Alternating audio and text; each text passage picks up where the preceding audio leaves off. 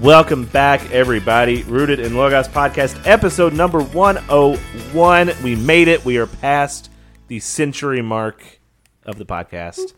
Very cool. Actually, like, most podcasts trickle out, I think I was reading, after like 6 or 7 episodes. Really? We are at episode 101. We're official. We're official. Yeah. We have made it. We have arrived.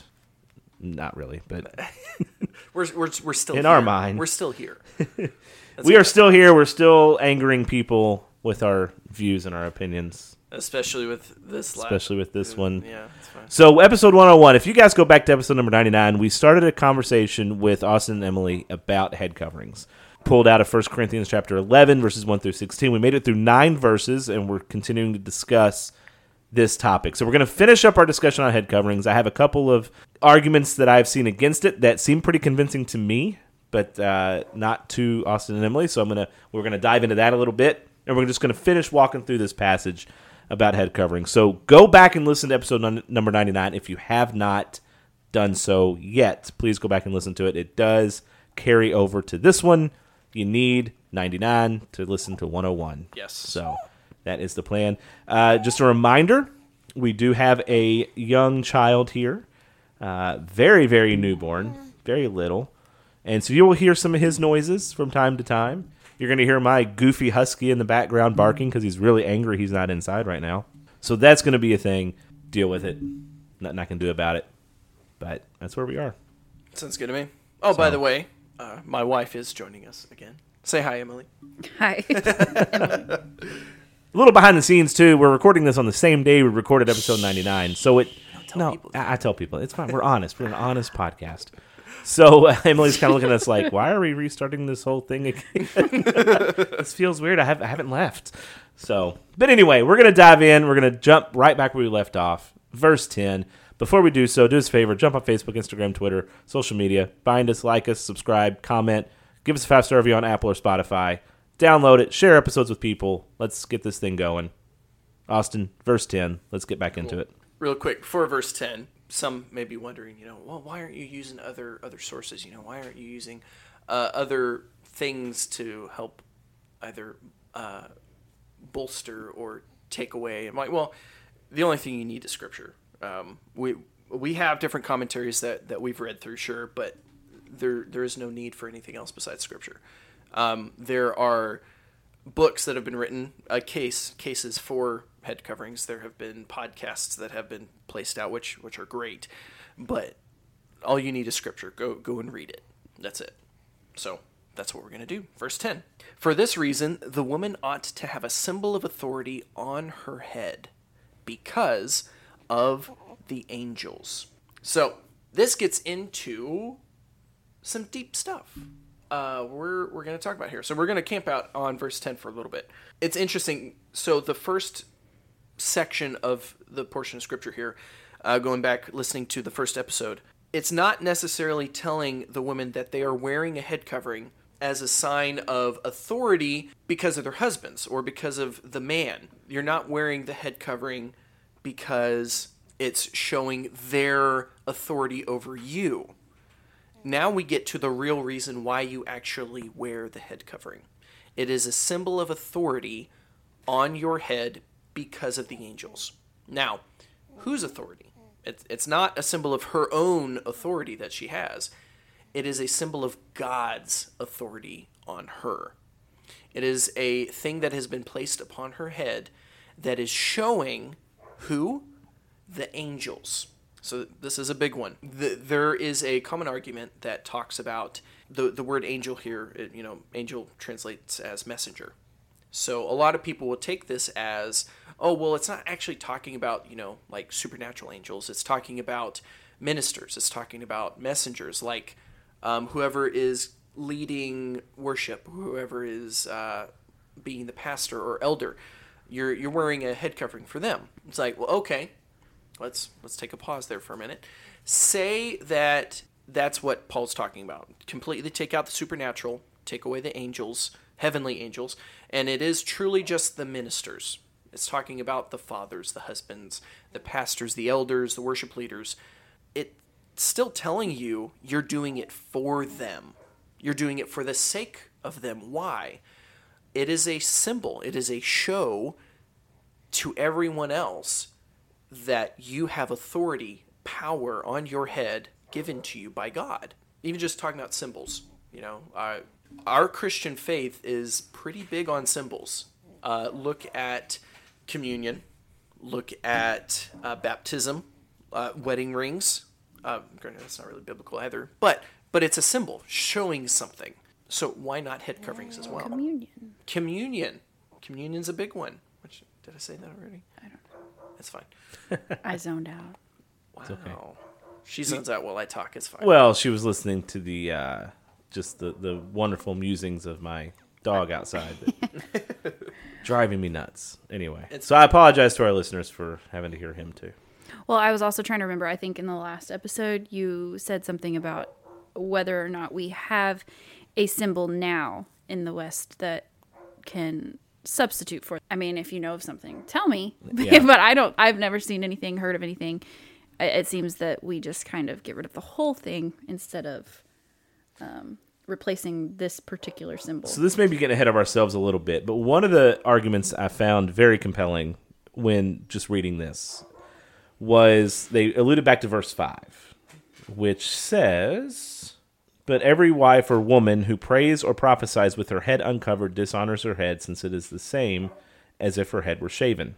So one of the arguments I've heard and read and seen is that Paul is specifically talking to women who are praying and prophesying within the church and are doing so as not to usurp authority, and they're using the head covering to show, yes, I'm doing this in the church right now, but I'm still doing it under the authority of the leads of the church and of God. What would you say to that? So it's not a prescription for all women, just women who happen to pray or prophesy in the church. And this gets a little bit into the weeds, and I haven't really gone this far, but where they talk about how in the first century church, there was a little bit more women able to proclaim the gospel and able to pray and talk in certain scenarios within the church as opposed to now. I don't know. That gets into the weeds for sure. But what would you say to that? Is that it's prescribing those who are prophesying or praying? I think that's a great question. So, again, going back to translation, like last episode, reading the ESV versus like the interlinear going straight from the Greek, it really does it a disservice because it's talking about men and women. It's not just talking about husbands and wives. So, looking at it from that perspective, it's not just church, it's within the home. It carries on to just the body being, well, not just, no, it doesn't carry on from the body because the body is everywhere Christians are. The sons and daughters of God make up the church, right? Also, moving on from there, getting into the weeds, but not really, what does Paul say about women speaking in the church? He says, not to. He says, I do not permit a woman to preach or teach or exercise authority over a man. That's not husband. That's not pastor. It's over men in general. Now, again, this is a point of contention, which we talk about in verse 16. But most Christians will tell you, oh, well, this is only in church setting, if they truly prescribe to authority within the church in the hierarchy. But then once outside of the church, they're fine with women being president, rule in those roles of authority, being the mayors, the governors, being even police officers. But what Scripture says is, I do not permit a woman to exercise authority over man.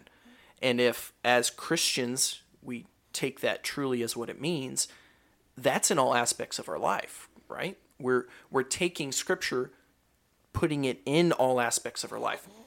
If we start degrading Scripture to only fit within times of worship and only within the church, but it doesn't matter outside of the church, that is very, very dangerous. So I have read it biblically as, when he says, I do not permit a woman to exercise authority over man, that's in all aspects of life. So in case you didn't know, I am not a proponent for women being in the military. I'm not a proponent for women being police officers, governors, mayors, definitely not pastors. But that's it. If it's, and especially a Christian, I'm talking to Christians here, if there is a Christian woman that goes out and becomes a mayor or becomes a police officer, they're exercising authority over men. I'm just going to leave that one right there. Back to the question Yeah. of the verse 5. I would go back to verse 3, and what is he talking to? He's appealing to Christ's headship. He says, "But I would have you know that the head of every man is Christ, and the head of the woman is the man, and the head of Christ is God."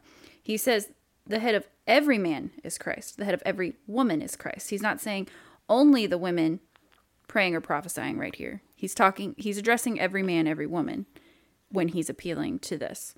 And so I would say that it, while sure it would apply to anyone who's teaching, like if you're teaching a Sunday school or whatever, I would say it would apply there for sure. But I don't think that anything in here implies that it's Limited. only Yeah. women who have some form of leadership in there. I forgot the exact question, but It's okay. We went down a different. lines. It's okay. I know. I'm going to read, and I'll do this after we get through some more verses here. But I want to get back. I want to go back to this when we get toward the end of this, because I want to read just a couple paragraphs of this article. Again, extra biblical, so I'm not taking this as scripture. I'm not. I'm just saying this. This one seemed compelling Relevant, to yeah. me. Yeah. So I want to kind of go through it, but we'll get to that after we get through the passages real quick. Just don't let me forget to go back. Okay. All right, so I'm going to jump over to 1 Corinthians chapter 4, verse 9. Again, this is Paul, just a few chapters before. "For I think that God has exhibited us apostles as last of all, like men sentenced to death, because we have become a spectacle to the world, to angels, and to men." N. Big distinction here. So next we go to 1 Timothy chapter 5, verse 21. "In the presence of God and of Christ Jesus and of the elect angels, I charge you to keep these rules without prejudging, doing nothing from partiality." And let's go to 1 Peter chapter 1, verse 12. "It was revealed to them that they were serving not themselves but you, and the things that have now been announced to you through those who preach the good news to you by the Holy Spirit sent from heaven, things into which angels long to look." There is a big distinction here, I think, between men being the messengers versus angels. As in, when we are within worship, when we are praying, when we are prophesying, especially within the church, angels are present, okay? The heavenly angels, not just messengers, men. Heavenly angels are present, and they are watching. And there are several other references to that. Plus, you got a lot of modern worship songs that also Right. believe that. So, as you are praying, as you're prophesying, as a woman with a head covered, angels are watching you. And I've taken it as this, as the angels are watching, it's like a huzzah. You are bolstering what they are doing. And you are showing them this power that God has given you being placed on your head. For the men who are praying and prophesying with their head uncovered, the angels are watching this, seeing you do this, obeying. And yet again, it is a huzzah. It's they're being obedient. They're doing what they're supposed to be doing. Looking at angels, okay, they're not omnipresent. They're not omnipotent. They don't know everything. Going to Peter, they are watching us. They're watching us, and they long to look in the things that God is presenting to us. Even to the point, Emily and I, we were talking about it, how, the things that were going on with Paul. I guarantee angels were sitting there or standing there wherever they were, just watching. And I could almost see moments where they're jaw drop, look back at God, but God's chill, and they're okay, it's in His will. Things are going the way He wants them to. but they don't know the future. They don't know the things that are happening. They're They're watching in real time. in real time. Yeah, everything they're watching, and it is new for them. Well, and that First Peter verse specifically talks about how they don't know our hearts. They would love to see what the Holy Spirit is teaching us Right. within, and they're just like they long to look. They long to know these things, and they're just watching like I just imagine it like a movie type deal. They're like, like, come on, do you want us to go down now? Can we not down, but you know what I mean? Can we go get 'em? Can we intervene? Yeah. And it's Right. like, well, just watch. Right. Well, and they don't. They don't. The only time that they do is when God tells them to. Yeah. And even looking back at, okay, they're looking at things in real time. God looks at Gabriel and says, hey, I need you to go talk to my servant Daniel, and I want you to tell him this. So Gabriel goes down, but what happens? He gets is delayed. met by the Yep. by the prince of Persia, or Babylon. It wasn't Persia then. It's fine. Anyway, the prince of Babylon, and he fights with him for like a month or something, and then he gets to Daniel. All real time, he's like, Daniel, I've been trying to get to you, and I've been fighting with the prince of Babylon, and Michael just showed up to relieve me, and now I'm here telling you exactly what God told me to, and it's all real time for them. Same thing with, okay, God tells Gabriel, hey, I want you to go tell Mary that she's going to give birth to my son. And like, I can imagine Gabriel being like, yeah, it's awesome. Yeah. Do you see them as like, all right, is it time to go get him yet? Can we bring him up here now? Can Right. we- Right. Well, I mean, even thinking of the harvest and the wheat, and Yeah. how they're the angels are like, can we please wheat, please? Like it's Yeah. like Right. you can imagine. Yeah. Well, what because that's like. we do know that the angels know who is for God and who's not. They know who the weeds are, and they They know can who see, the wheat. yeah. Because in the parable of the wheat and the tares, they ask, can we rip up these weeds? Because they can see them. And God's like, well, no, you can't, because it'll rip up the wheat as well. So they know the distinction for who's for God and who's not.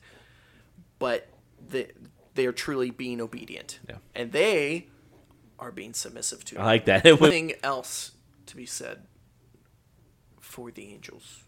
I mean, there's so much to be Because said of the angels. Well, I know. for the angels, but yeah. Well, the whole point is, they are not.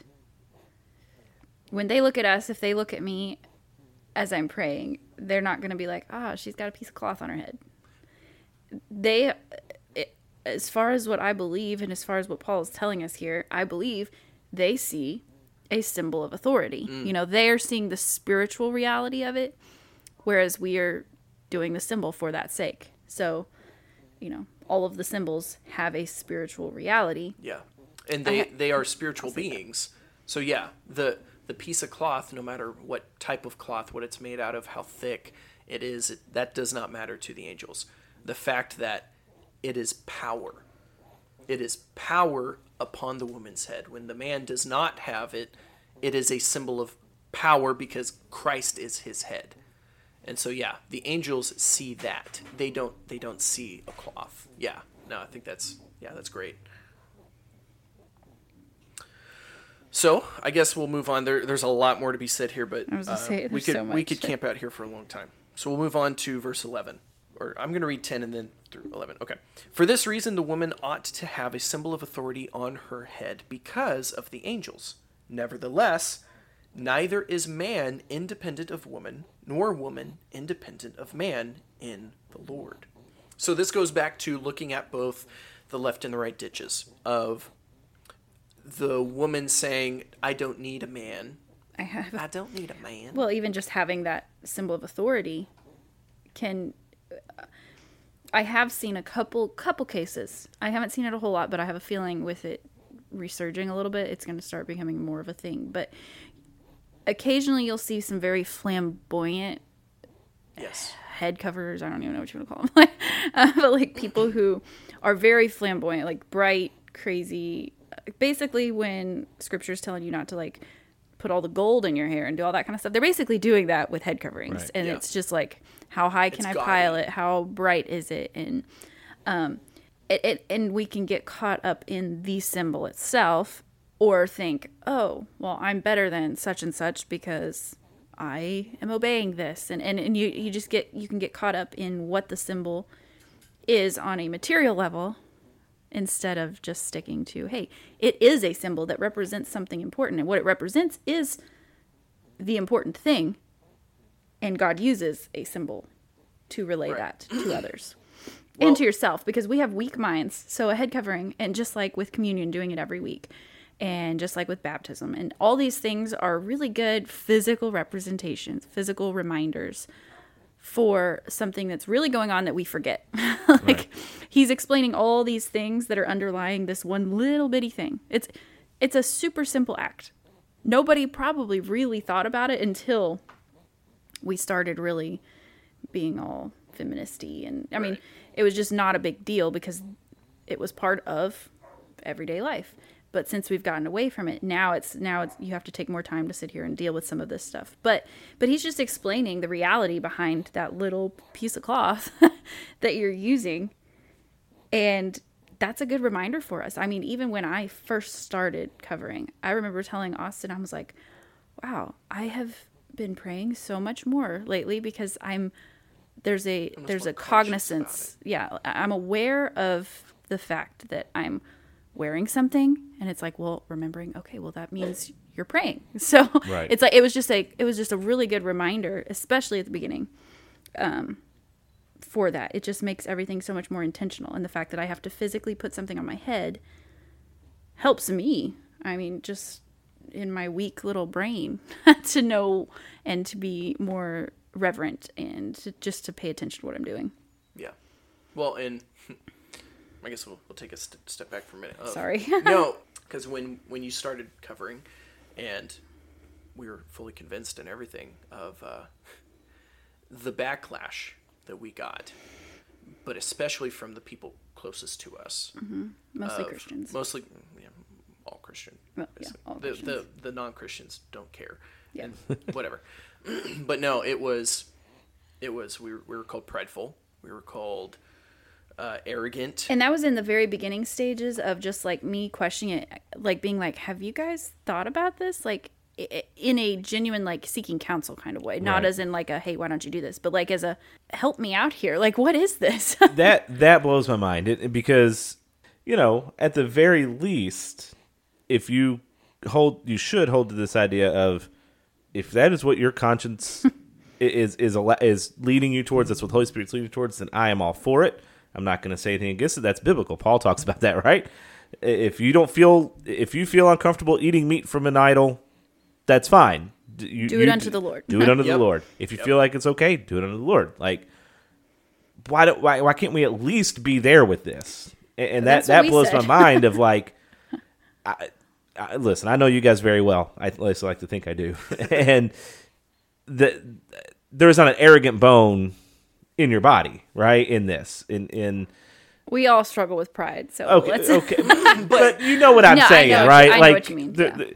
You guys, wherever you take your obedience and wherever you go, it is from the most genuine, really wanting to be more like Christ. Yeah. And whether you take something farther than I would, or whether you do something differently than she would, like, you're doing it from a genuine place. Yeah. And it's not a place of arrogance. It's not a place of pride. It's not a place of, look at me, I'm better than you. It's a genuine, I am pursuing Christ, and this is where I'm being led to do so. Mm-hmm. And so I want to say that, like, when you see people going through something, going into something like this, head coverings or alcohol or whatever the case is, tattoos, whatever the case is, understand where they're coming from. Hopefully they're trying to be more like Christ in this pursuit. Stop being buttheads to them. Like, they are pursuing Christ, and this is a new thing, something that they've been laid on their hearts and that they want to start pursuing. Yeah. Stop being a jerk about it. Like, just let them do it. Yeah, you would think. For me, it was just really hard because that's already a super difficult thing when you've never seen anyone in your whole life do something like this. And then you also have no idea, like, how to do it yourself. Like, I remember being like, well, what do I wear? And, like, how much does get covered? Right. Well, I would try scarves and veils. And, I mean, I already had kids by that point. So, I mean, that was kind of difficult. And it took me a long time before I figured out, oh, there are other ways to do this. There are more simple ways to do this. And there's places like Garlands of Grace and things like that. But yeah, that was so uncomfortable at first already, just in that level of knowing that this is totally not what anyone else in our culture does. So I'm already going to look weird. Yeah. And you just have that weird feeling at first. So little side note, and if you want me to cut this out, I will. But last time you guys came in to eat at the restaurant where I work, you guys prayed before you ate, and you took your hat off and gave it to Emily, and you put it on, and then when the prayer was over, swapped it back. Yep. I noticed it. I'm like, I know what's going on there. My other server noticed it. Really? Oh my goodness. And asked, because she understood why you took your hat off to pray, because See, that's that actually has a not gone very away. common thing, right? You take your hat off to pray. Take your hat off for the national anthem. Take your hat off to pray. Like, that is normal. We see that. We know it. Yep. But she's like, well, why did she put it on? And so we had a very brief, as much as you can within a work context. Like, it's it's a head covering thing in the Bible. It's kind of a big topic right now. Like, we could get into it if you want. She's like, oh, I was just curious. I'm like, okay, cool. And that's kind of where we left it. But it was noticed, and it, Yeah, and I still struggle with that. Like, I'm still like, oh no. It wasn't even, there was no, like, no, I know. weirdness there. It was just that's odd, because I know why he did that. Why did she do that? Exactly. Yeah. That's what, I mean, I do prefer to wear it more, just already have one on instead of having to do stuff like that. Yeah. But sometimes I forget. So when we're out in public, I forget to. Even for the men, that especially now, that's something that's being lost. How many true. men go into a building with hats on? I do. Yeah. I mean, honestly, like. Yeah. Well, but did you grow up with anybody saying, take that hat off? Only in church. Okay. So, like, I wasn't allowed to wear a hat to church. And like, and I still don't wear a hat. I won't wear a hat to church. Like, I might, on a Saturday morning when I'm going to practice, I might have a hat on. But if we pray before practice, I take it off. Yeah. Still. But, like, don't wear it to church. Take your hat off when you pray. That is a thing. If I'm wearing a hat to dinner for whatever reason, take it off to pray. Like that is something that was instilled in me. Even in the military, that's still, I don't know. No, it is. Is it still? You have to take your hat off if you enter a building. Right. Okay. I thought. Yeah, I don't do that. Yeah. I'm going to Walmart after this. I'll probably wear a hat, and I'll wear my hat into Walmart. But I mean, it comes from here. Yes. And it's, I mean, this is where that has something that nobody's ever thought. I'm being oppressed by having to take my hat off. It's like, right. However, on the other side, because he's not literally just talking to women. I mean, the whole thing is he's talking to both and explaining both correctly. And we've just tossed one, kept one. Exactly. But then, like you're saying, that one is even being lost now because we haven't taught why. There's nothing to hold it down, like what we talked about last episode, maybe. I don't know. Yeah, teaching the why. And getting into the topic of legalism, which, defining what is actual legalism. It is you are doing something for your salvation. And typically trying to get others to also. To do it. Exactly, yeah. If you're trying to tell other people you have to do this, and if you don't, you're not saved, that's legalism. Okay. Versus telling people, hey, Scripture is telling us to do this, as we are doing, saying this is a callback to Scripture. The reasoning through past history, why people would tell men to take off hats as they enter a room or as they enter a building is because, again, from this passage, when you enter someone's home and you keep a hat on your head, what you're telling the person who owns that house is your roof is not sufficient enough for my head, so I must cover my head. Hats were not a fashion statement. When hats were made, it was to cover your head from the sun. It was to protect you from the weather, the elements, whatever it may be. It was not a fashion statement. Later it becomes one. But again, you enter a home, and whoever the authority is of that home, you are saying, when you don't take your hat off, I don't submit to your authority, and your house is not good enough for my head to become uncovered. Now, is that stretching from what Scripture is saying? That's not biblical. That's not biblical, right. No, but the precedent is there. And I think it's a good rule of thumb to take. When you enter a home, you don't need the hat anymore. Granted, again, hats are stylish now, so the actual proponent of why you're wearing the hat isn't there. But yeah, it's interesting how throughout history, just throughout the 150 years of history, one side has been completely thrown out, women wearing veils or coverings, and men, like you said, during the national anthem, during prayer, during church, you remove your hat. That's just commonplace. That's what you do. Why? Because of this. This is why. Okay, let's go back to verse 11. Nevertheless, neither is man independent of woman, nor woman independent of man in the Lord. This goes back to the argument for me of a woman can only wear a head covering if she's married.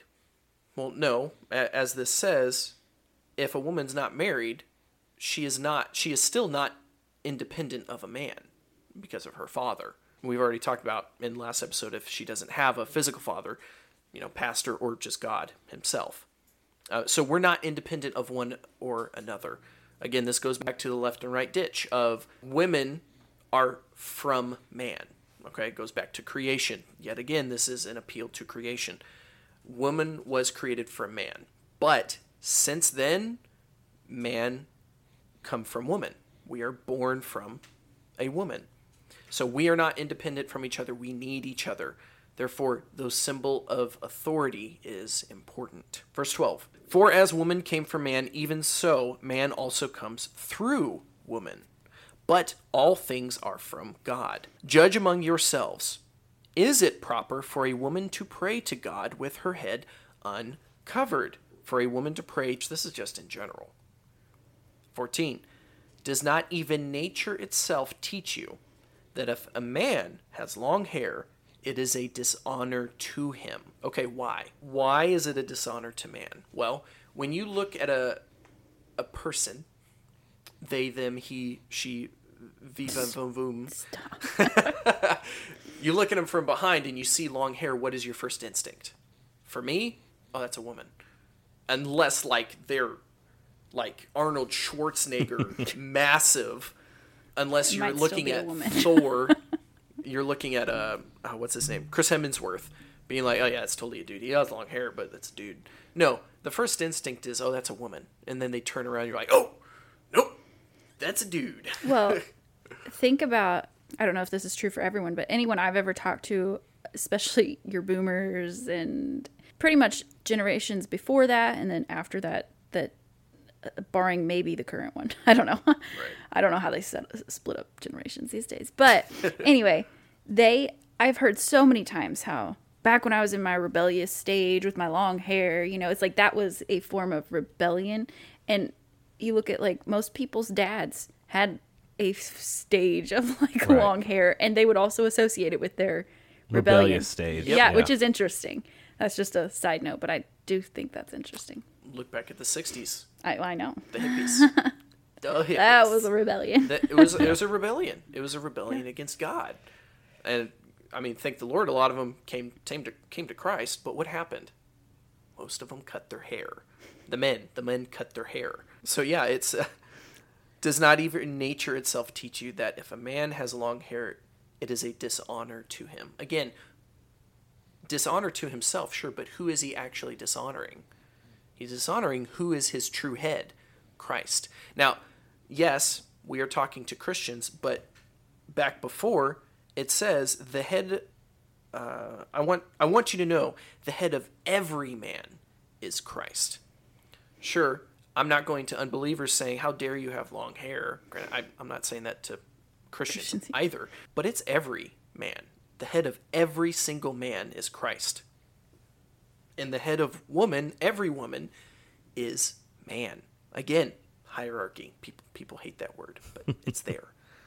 So, verse 15, but if a woman has long hair, it is a glory to her, for her hair is given to her for a covering. All right, so this is the other one. This is the other one where a lot of people go to of saying, oh, well, the hair is given to her as a covering, so therefore the woman's automatically covered. So she doesn't have to wear anything on top of her head. All right, so let's hover here for a minute. If that were the case, then literally verses 2 through 14 make absolutely no sense. Pointless. There's no point to it. Because here Paul is laying out reasons for a woman to have a covering. For the angels, it is a symbol of power on her head. But then he goes and would say, oh, well, actually, it doesn't matter because she already has a covering, therefore all this is null and void. That makes no sense. No sense at all. Now, also, let's break it down to Greek words. Throughout that whole passage until this point, there is a different Greek word used for covering, for the power. When it gets to this is a completely different Greek word. Why? Because the covering is a different covering. And it's not the covering, it's a covering. Now, also following that logic of if a woman has been given this natural covering, this natural symbol of authority, when she is not praying or prophesying, is she supposed to take off her hair, right? Not only that, does that mean that men can grow their hair long except for when they're praying and prophesying, and then they chop it off, and then... Or is a man supposed to be shaved and bald all the time? Because if he has hair, that's a symbol of power, therefore he's misrepresenting the Godhead. See, that logic does not match up. And well, just grammatically also, that's... The paragraph structure makes no sense if you swap that in there. But it is... The Greek word is like a... I don't know what it is. It's like a P word for for your hair in verse... Peribolation. Yeah. And then the covering spoken about in the rest of them is like the catalypto or whatever that word is. And different versions. Catalupto. There you go. Yep. Those versions through all the other verses. So it's literally not the same word. The references, it's still the same. Okay, the hair is, yes, it is still a covering of the head. But the type of covering that it is supposed to be is a different covering. That's what we're trying to get across here. So, verse 16, but if anyone seems to be contentious, we have no such custom, nor do the churches of God. So what does this mean? Does this mean that if anyone would disagree or agree with this isn't actually something that we have in the church, so don't worry about it? No, what he's saying is if anyone is being contentious, if anyone is disagreeing with this, we don't have any other custom. There is no other custom in all of the churches, not just Corinth, all of the churches, but this. I would also go on to verse 18 if he were talking just to the point of, like, in verse 18 when he's talking about the Lord's Supper, he says, for first of all, when you come together in the church, I hear that there be divisions among you. Don't you think he probably would have said something along those lines if he was only talking about covering in church? He would have said he could have said, he spent all these verses explaining it. He probably would have said, I'm talking about only in church service, or right. I'm only talking about when we gather. I don't know. I was just thinking about that. When it says come together as a church. Yeah. Not in the church, as a church, because you are the church. I was reading the King James Version, so it says in the church. And that's it. It's this. He is not just talking to the Corinthians. He's talking to everybody. Yeah. He's talking to the Ephesians, the Corinthians, the Philippians, the Galatians. He's talking to all of them. He's talking to all of us. For me, verse 16 breaks the cultural just Corinth. For me, this breaks just the time frame of the first century to all of history, all of the centuries until Christ comes. There is no other custom besides this. As in, this is it. And it goes back to verse 2. Now I praise you, brethren, that you remember me in all things and keep the traditions just as I delivered them to you. Meaning this is one of the things they were actually getting right. Yeah. He's just explaining why they do it so that they can have that. This is a letter. He is going directly from head coverings, talking about the symbol of authority, talking about the hierarchy from God the Father to Christ to man to woman. It leads into Passover. It leads into the Lord's Supper. It's all together. If you read it all together, it flows. And he is presenting this to them. Again, yes. Why is he not presenting this to the Ephesians? Well, for one, we don't know that. We read the letter he sent to the Ephesians or Galatians or Philippians, and this isn't there, but you can't discount the times that he went and visited them either. But also, like we talked about in our last episode, there are things that he mentions to the Galatians, the Ephesians, the Philippians, that he doesn't mention in the Corinthians. So, does that null and void the things that the other churches are supposed to do and say, actually, Corinthians don't have to do that either? Well, no. All of Scripture for all of life. Right. We are to follow all of it. I mean, just historically, we know these letters got around to all of the churches. They passed them back and forth. Whenever the Ephesians got a letter from Paul, it was told to, especially to Timothy, make sure all of the churches in Ephesus know. This isn't just send it to that one church and that's all you got to do. No, it's sent to all of them. Same thing with the Corinthians. They all got them to the point now where we have all of them as the American church and everywhere else in the world. So for us, we are fully convinced. This is not a conviction thing. We have not been convicted of a crime and we're being sentenced to something. No, we're fully convinced, and because Scripture says so, and so we obey. We do it. So 2 follow-up questions to that. First being, let's say, and honestly, like, this doesn't affect me a whole lot as someone who is not married, to have a wife that, so I can kind of have a little bit of freedom and like, yeah, let's just see what you think about these things. I'm I don't have a dog in this fight right now. Right. Also not a woman. I don't know.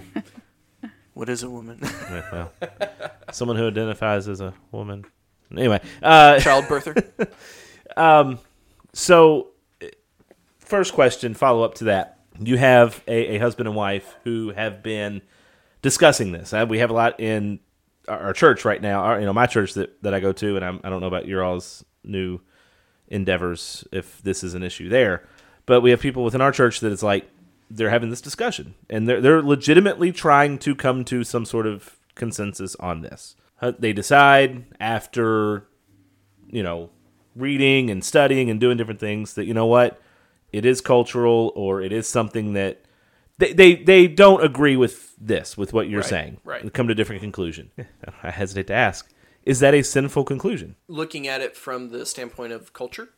Or well, just they come to the conclusion that's different than yours. They say, you know what, for whatever reason, whether they take the cultural side, whether they take your conscience side, whether they take he's talking to people who are prophesying and praying and only them. They take that conclusion. They say, you know what, I'm okay and comfortable with your thoughts. Because if they're grappling with it, that means they're aware of, all the aspects and everything. Right.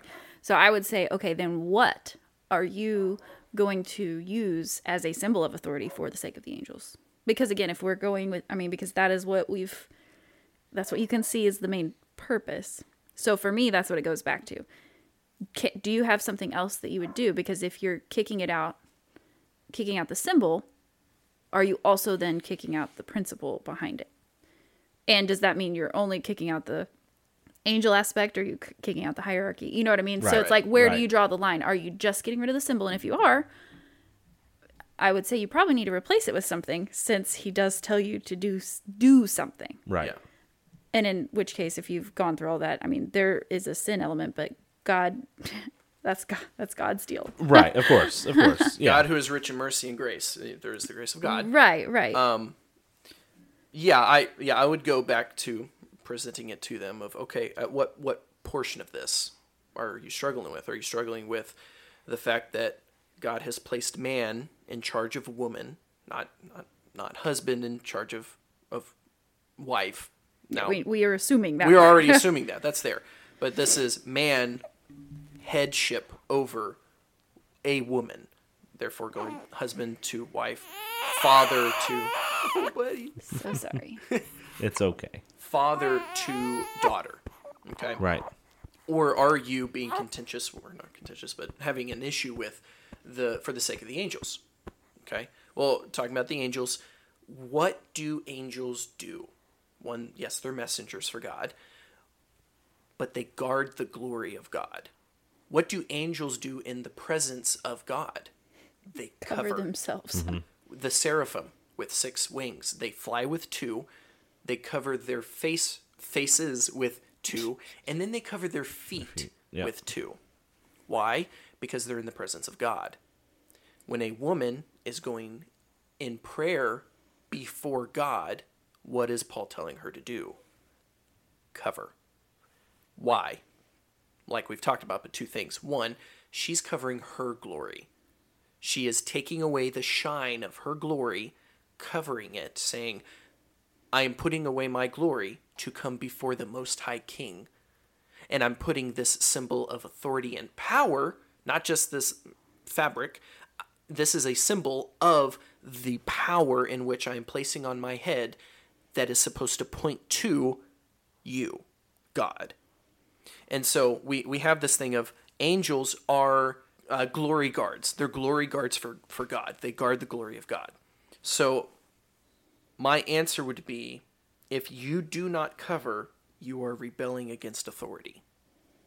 Been going through it, and because I mean, most people haven't. Exactly, if we're being yeah. honest, most people just don't even consider it, don't think about it. Well, and then I would place the blame on your pastor. I'd address this on whoever. It's no, now it's so you take responsibility for yourself. We've talked about that too. Right. But once you know, and you've read all this as we've gone through, there is nothing in here that talks about culture. And again, we've referenced two places where it's anti that. There's nothing to do with culture. It's everywhere. And so, yeah, being that symbol of authority, if you do not wear that, you are rebelling against the authority of God. Well, and either way, if you're doing it, do it unto God. Because you can do it sinfully. Of course. And you cannot do it sinfully. I mean, if you're not doing it, don't do it unto the Lord. Like if you're doing it truly in faith, saying by some reason, whatever it is, you're convinced that that's not only not necessary, but that you don't need to, then by all means, let it be to the glory of God. Right. Well, and so you're doing it still in pursuit of Christ. Right. You're not, because I truly don't believe, with the few people that I've had this discussion with and kind of talked about, I truly don't believe they are not doing it as an act of rebellion. No. Right, I truly No, don't. not. I truly believe this is their conviction, not in a condemning sense, but conviction is in their belief. they're not Right fully now, convinced. they're not fully convinced, Right. and as long as they're still striving to be more Christ-like, and they are submitting, and they are, using the proper authority within the church and within their homes, I'm kind of okay, because I think they are still pursuing Christ, Right. and they're pursuing that headship. Something we came to at the very beginning was, it's a piece of cloth. So, what is the worst that I'm going to suffer from wearing it? Maybe some embarrassment, some ridicule, maybe some heat, like it might be hot. But for me, I came to the conclusion that my favorite R.C. Sproul gives, and that's basically, I would rather do it and not have to than find out, I really wanted you to do what I said when I said it in that passage, right. basically. You know what I Yeah. mean? So that's what I came to really quickly. And the idea of ridicule just blows my mind, because, again, what did I say at the very beginning of the first episode we did on this? When I started to get to know you guys and was around you all, I legitimately just thought, oh, that's part of her wardrobe, because it usually matches what you're wearing, it just kind of part of your. I don't talk to anybody about it unless Right. they ask me first. But I've so never approached anyone. when I see a woman walk in to church with a bandana or a scarf or any kind of covering, maybe I do, maybe not so much now, but my initial thought has never been, oh, look at what they're wearing for head coverings in 1 Corinthians 11, and that's ridiculous. Yeah. It's never been my thought. I was like, oh, that's just a fashion choice at the time. Yeah. Now that I'm aware of this more so, I might see, oh, I wonder if they're doing that. But again, still not out of ridicule. Right. The ridicule just doesn't First doesn't jive. That does not make sense to me why we would ridicule that. Also, there are enough forces. This is a different subject, but there are enough things outside of the church trying to get at us and divide us and discredit us. Why in the world are we going to fight about it inside the church? And we haven't. But the first time I ever was complimented specifically on my head covering. I mean, maybe people had said no, you know what? I think it was the very, very first time I was ever complimented. It was only 2 years ago. And it was when we were at Grace Community, John MacArthur's church. And a lady came up to me as we were leaving church. And I was so caught off guard. Again, I feel so dumb. So if this person ever, for some reason, listens to this episode, I am sorry. You caught me really off guard. She came up and she was like, and I had 3 kids at the time, so I'm just used to people being like, oh, your kids are well behaved, or hi, your kids are cute, whatever. So I just, in my mind, I was already going down that path. Yeah. And she was like, I really like your head covering. And I remember just staring at her. And I'm like the dumbest person ever. I don't think I said anything. I was just like, thanks. And that was it. I had an opportunity. I had never met any other person in the world that knew what you were doing. Knew what I was doing. Yeah. Wore a head covering. I mean, there were no other people in that room like that I'd even noticed that had one on. And I was just so out of context, I guess. And I was just like, caught off guard. I just looked at her so dumb. Yeah. Like, I really am grateful. I just had no idea what you were talking about. So yeah, it doesn't happen much. All right. So real quick, before we wrap up, I want to go back to this topic of when they are praying or prophesying. Mm-hmm. And I want to read a piece of an article from a guy named Barry York. I don't know. I'm not familiar with him. He's on a website called gentlereformation.com. I haven't. That already sounds. I know. Super sketchy. It does. It sounds sketchy. I'm aware. So I'm full disclosure. I am not endorsing this gentleman as a theologian. Okay. I'm not endorsing his website because I don't know. I have not. Right. This is just one of the articles that popped up, and this is an article that I'm like, okay, that is intriguing to me. This line of thinking, I can track with, and so I'm curious what your takes would be on that. Reformer, you. All right. So again. Not an endorsement of him or his website, one way or the other. I don't know anything else about this man or this website. All right, let's hear it. Just this article. So, he says, look carefully at the topic of Paul's concern. Regarding this passage, in my opinion, Barry York, people supporting the modern use of head coverings may be guilty of 2 errors. First, they are not dealing with the grammatical context evident here. To understand this practice, we need to ask what particular question or concern Paul is addressing. Answering concerns is why 1 Corinthians was written. Contrary to what many may think, the issue under discussion in this passage is not should women wear head coverings, or even should women wear head coverings in worship. Neither of these issues is the direct question at hand. Look at the passage again. The question Paul is addressing is, should women wear head coverings when they are praying or prophesying? Verse 5. The question is the specific matter under discussion. This is important. This important detail leads us to the next principle of biblical interpretation that is the second area often violated by students of 1 Corinthians 11. Read the passage in the context of all Scripture.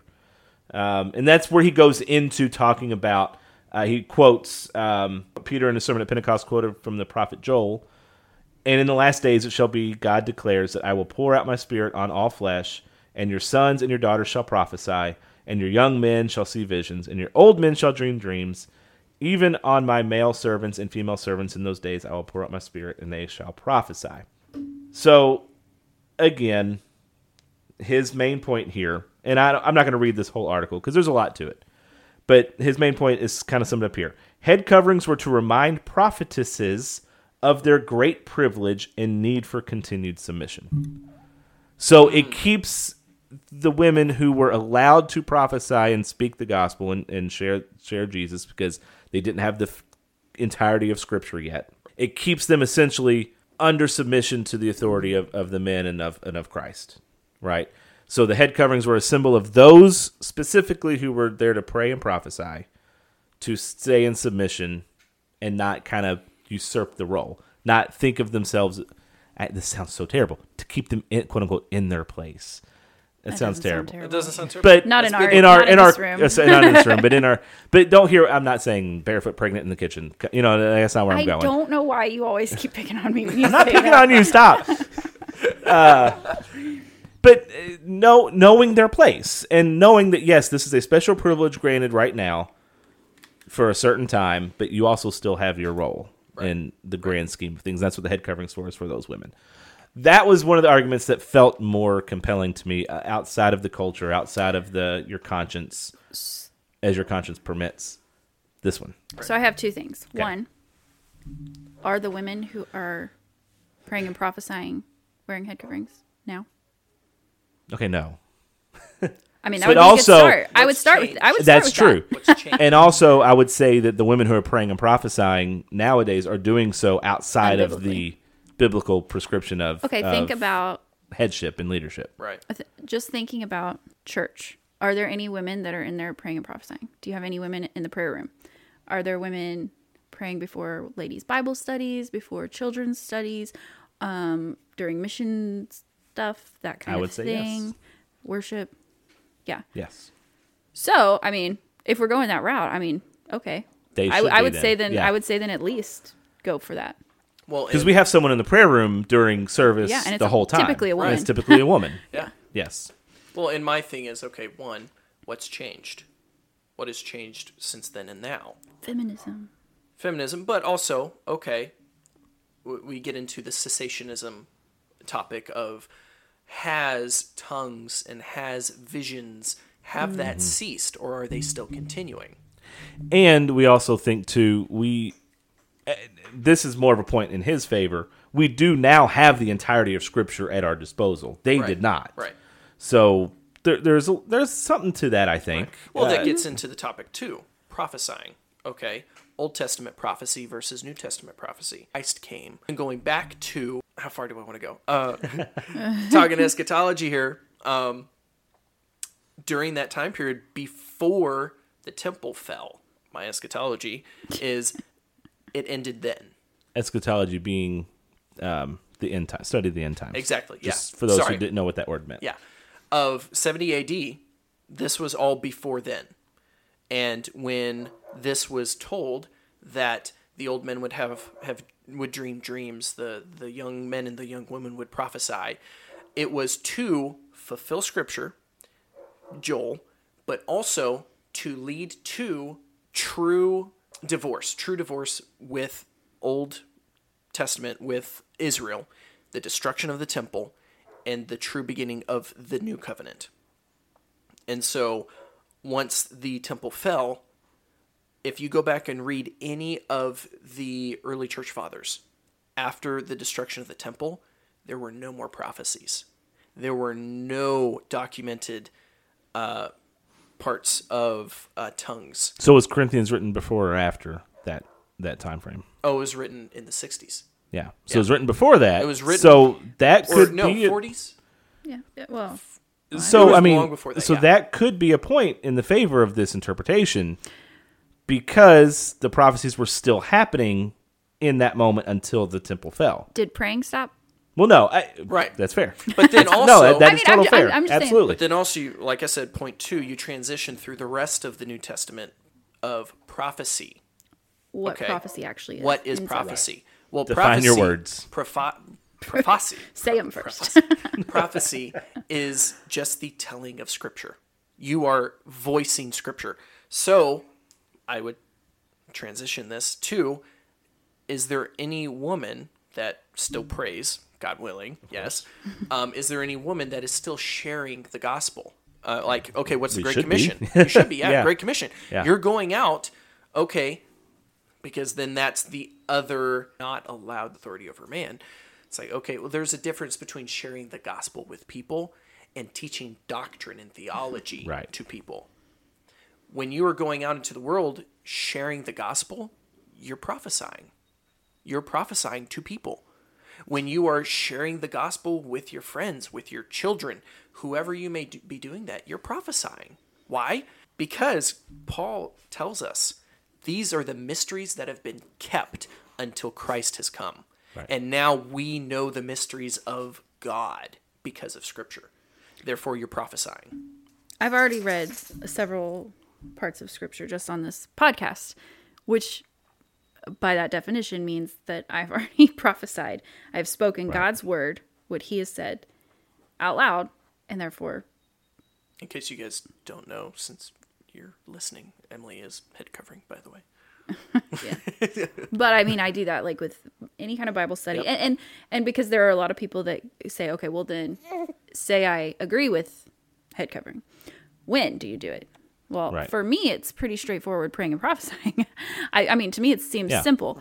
But a lot of people are like, well, it's written to the church, so it's just meant to be like in church type settings and that kind of thing. And I get where they can get that. Right, I mean, right. for me though, I'm just gonna do it whenever, anytime we're praying or speaking the word of God, or Right. I do it anytime we're having any kind of that conversation. Well, especially praying. If we're praying, what are we doing? We're going before the Before the King of throne the of God. universe. Yeah. It doesn't matter if you're in a building or not, because why? Because the church is the people. It doesn't matter if you're going into a building. You're going before the throne room, so you're placing that symbol of authority on your head. And I'm removing so that the glory of Christ is shining for mine. Yeah. Very So, nice. any more arguments? That's all I had. That was the most compelling one. Oh. Well, I mean, but because we've touched on the cultural, Yeah. we've touched on Yeah, that, and we've yeah. touched on the only in the church versus only in, or versus all the time. We touched on that just now, even throughout the episodes. And the other one that we've also talked about is the conscience. Is this a situation where you just kind of let your conscience and the Holy Spirit guide you?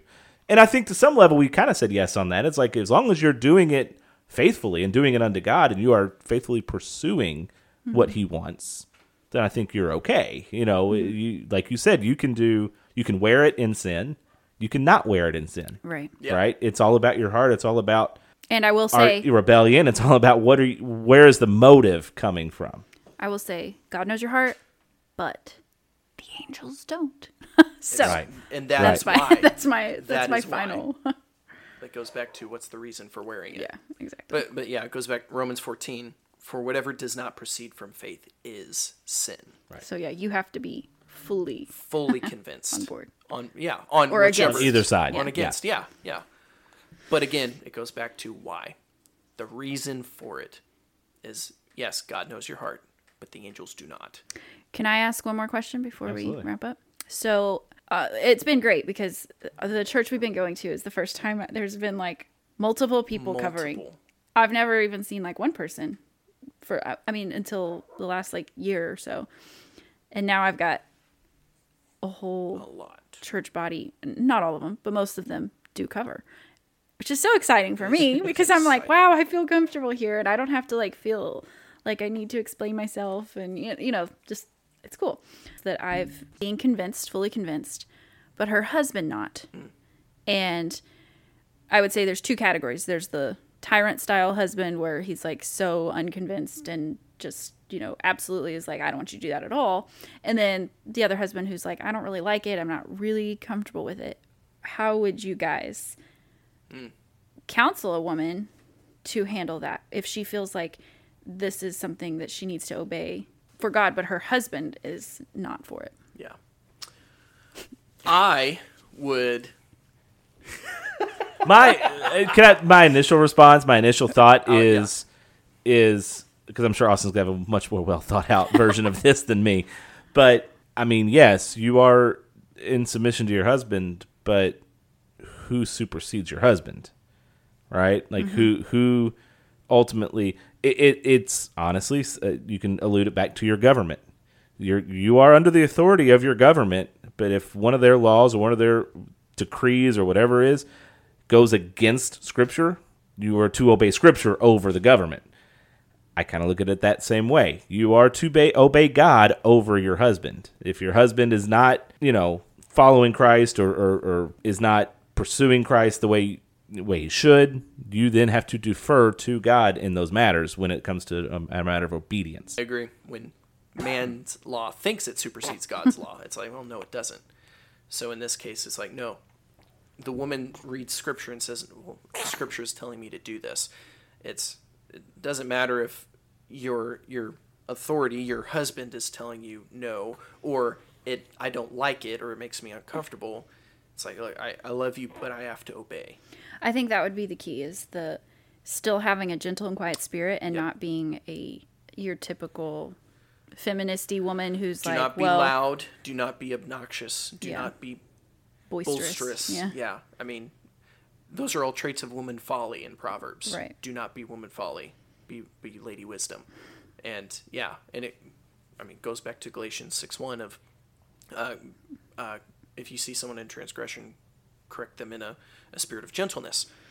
You're being gentle, especially if it's your husband.